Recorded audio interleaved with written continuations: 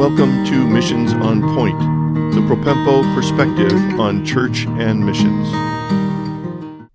This is episode 132 of Missions on Point. Thanks for joining us in this series on Your Church Missions Handbook. This series is designed to help you review, revise, or even write for the first time a church missions handbook, which is very important in the overall picture of your administration, management, and vision for missions through your local church. This episode, we're going to tackle some key definitions, which will be important to include in your missions handbook. We've already introduced the concept and talked about biblical basis and scope of authority. Today, we're going to talk about definitions.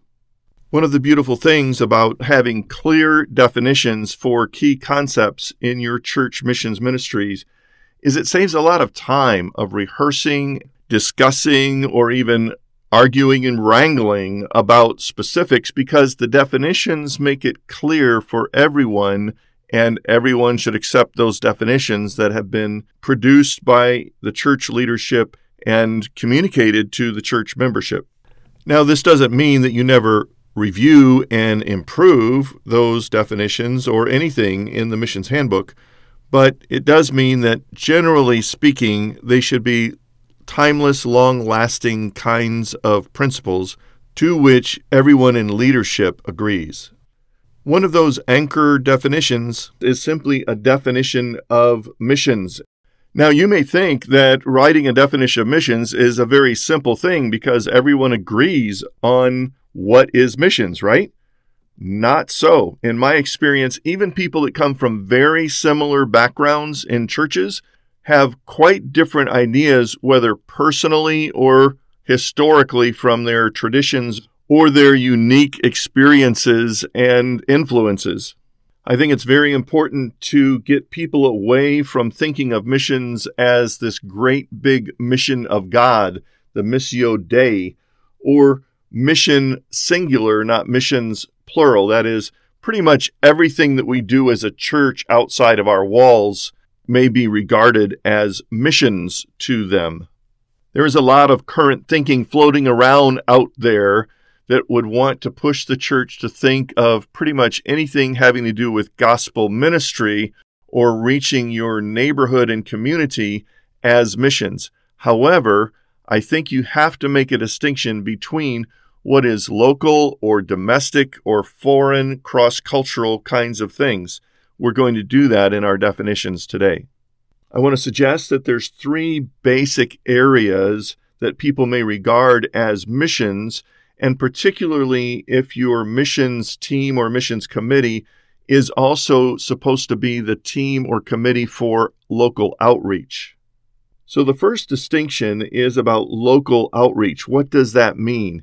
It is the effort of the body locally to reach their local area, whether that is in their neighborhoods or through Vacation Bible School, or perhaps in the nearby Metroplex. Then there's a whole idea of domestic ministry, and that can include anything sort of within the national boundaries. It may include campus ministries or student high school kind of ministries. It may involve a lot of things having to do with community welfare and humanitarian concerns locally and domestically.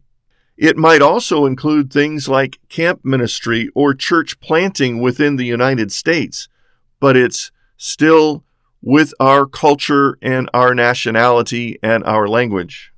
The third major category is cross-cultural missions, and that's our forte. That's what we talk about when we say missions with an S. We talk about fulfilling the Great Commission and the aspect of reaching all nations. Now, admittedly, there may be some overlap between these three things. Perhaps there is ministry to university students that are from foreign countries. Perhaps our church building is the place where a Hispanic congregation meets, or a Korean congregation meets, or an immigrant population from some other country meets. And because these major areas often get blurred, even by church leaders, it's important to be clear about what we mean when we say local outreach or domestic ministry or cross-cultural missions. Some churches might just make a simple distinction between domestic missions in general and worldwide missions. Here's an example of a simple, clear definition of world missions. Missions is any cross-cultural ministry beyond the normal reach of the local church, which has as its purpose the fulfillment of the Great Commission by making disciples of Jesus Christ and planting churches and or the training of indigenous leaders to do the same, period. A couple of key components there. It is cross-cultural ministry. It is beyond the normal outreach of the local church. And it is ministry that has as its purpose planting churches or the training of indigenous leaders to do the same. Implicit in this definition are the kinds of things that make it possible to do so. For instance, just the sending of well-qualified missionaries to do that, but also implies that there is a Bible or a New Testament, at least, in the language of those people, so translation is included in this definition. It does not, in and of itself, rule out a wide variety of ministries that supplement and support the work of planting churches among people groups that have not yet been reached, or the training of indigenous leaders to do the same. Your church may decide that you need the stepping stone definitions leading up to that. For instance, what is a basic definition for all the membership for community service? What is the definition for local outreach and what kinds of ministries we would support or endorse or partner with? Another helpful definition is simply the definition of a missionary, which may include qualifications for a missionary under this kind of definition of missions. Very similar to what we would expect if we hire a pastor at the top level of pastoral ministry in our church, we would expect at least categories of qualifications for missionaries. Things like Bible training, theological training, local church involvement, spiritual disciplines, physical health, interpersonal skills, training in conflict resolution and crisis management, language learning capacity, cultural learning, technical skills and proficiencies, what is the best agency to work with, and then some kind of field survey or experience on the field to test and approve that they are heading in the right direction. It's okay to define such things as what we would expect of a supported missionary in their relationship with our local church. In other words, our church gives priority to missionaries that we know well and have an expectation of having a deeper long-term relationship with as they do their ministry on the field.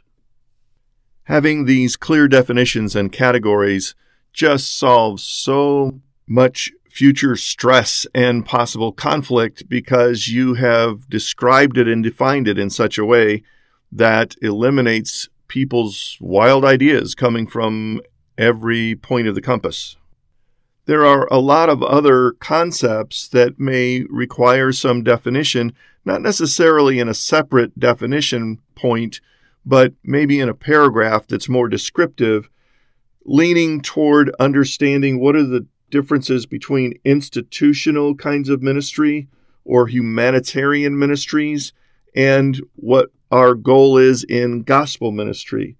Also, what do we do for crises like natural disaster relief or global cycles of famine or terrorism or ethnic war? Do we have any responsibility for that? What about our relationship to proclamational gospel ministry or Bible teaching and Bible content in everything that we do? That's one of those things that makes us different than any secular government agency. What about defining what we mean by long-term church planting and leadership development? There are a lot of methodologies out there that don't believe long-term should be in the Christian missionary's vocabulary. And how do we handle this goal of indigenization? How do we handle supporting missionaries that are in a support or technical type of ministry? And then what is the relationship of missionaries that you want to support to your own local church? Does their ministry have the inclination and capacity for allowing your church to come alongside and partner with them in the ministry in a variety of ways? Some churches like to have a short series of definitions that deal with primarily the time duration of a missions ministry. So, for instance, short-term missions should have a little definition. What do we mean by that, and how long is it? There is such a thing as mid-term missions or internship kind of missions, and then longer-term or career missions. But today's world also has missionaries that are functioning under a contract or a project as the key reason allowing them to get into a particular country. It's a little more subtle, but I really think that there could be in this definition section some statement about what the church expects with regard to examining and testing a missionary's qualifications before they get support. So there is some kind of application process. There are certainly interviews. There are references. And the missions team compares and contrasts the missionary's presented qualifications with what the qualifications would be in Scripture or would be for becoming a church staff member. In talking about these things with a prospective missionary, it's okay to ask why questions. Why do you think God has called you? Why go to this particular ministry? Why be involved in such and such a way? There are a lot of other definitions that could be included, probably in an appendix or at the back of the missions handbook, because there are a lot of people that just don't understand in today's world a lot of the things having to do with missionary life and work. For instance, the old-fashioned term furlough has now been changed to home assignment. Do people really understand what that means and how hectic it can be and what kind of time pressure there can be on the missionaries on home assignment? Even a simple definition of church planting. A lot of people think church planting is building a rudimentary chapel that is a place for meeting. That's not church planting. Church planting is the people work, not the location where they meet for worship or services. Most mission agencies have classifications for people who are first applying to be a missionary. They're a candidate versus actually being accepted by the mission as having fulfilled the basic requirements to become a member of the mission agency. That person is normally called an appointee, and they're getting ready for the field. They may have few or a lot of qualification requirements to meet before they are actually released to go to the field, not the least of which is raising their support if they're from a faith-based mission agency. And then this whole idea of support seems quite foreign to many Christians in today's world, especially younger adults have never maybe come in contact with a missionary raising support. And what does that mean? And who sets that amount? And why do they need it? I could come up with probably 100 glossary terms that would be nice to have available to people if they needed it. Not at the front of the missions handbook, but perhaps in an appendix at the back. Last but not least is a definition of biblical gospel ministry. There is a distinction between general humanitarian concerns and actually having a biblical content component with vocal, verbal, relational communication of the gospel to the target audience. In some contexts, your church may need to explain that the gospel is really the only message of salvation. There is an exclusivity biblically to the gospel message. There is no other means of salvation except through repentance and faith in the Lord Jesus Christ and his work on the cross and resurrection. This is so clear from the scriptures. Giving a cup of water in Jesus' name is not the same thing as gospel proclamation. Calling people to repentance and faith in Jesus Christ and congregating them together with other believers is the transforming solution to their greatest needs. In the next episode of Missions on Point, we're going to talk about church strategy and focus. Frankly, 90% of the churches that I go to haven't an idea about what church strategy and focus really means. So please plan to listen and get other key leaders in your church to listen. Thanks for joining us today on Missions on Point. We trust that you'll find more help and resources on our websites at propempo.com and missioserve.org. We are so thankful for those who support us, enabling us to produce this podcast. Now to God be glory in the church and in Christ Jesus forever and ever. Amen.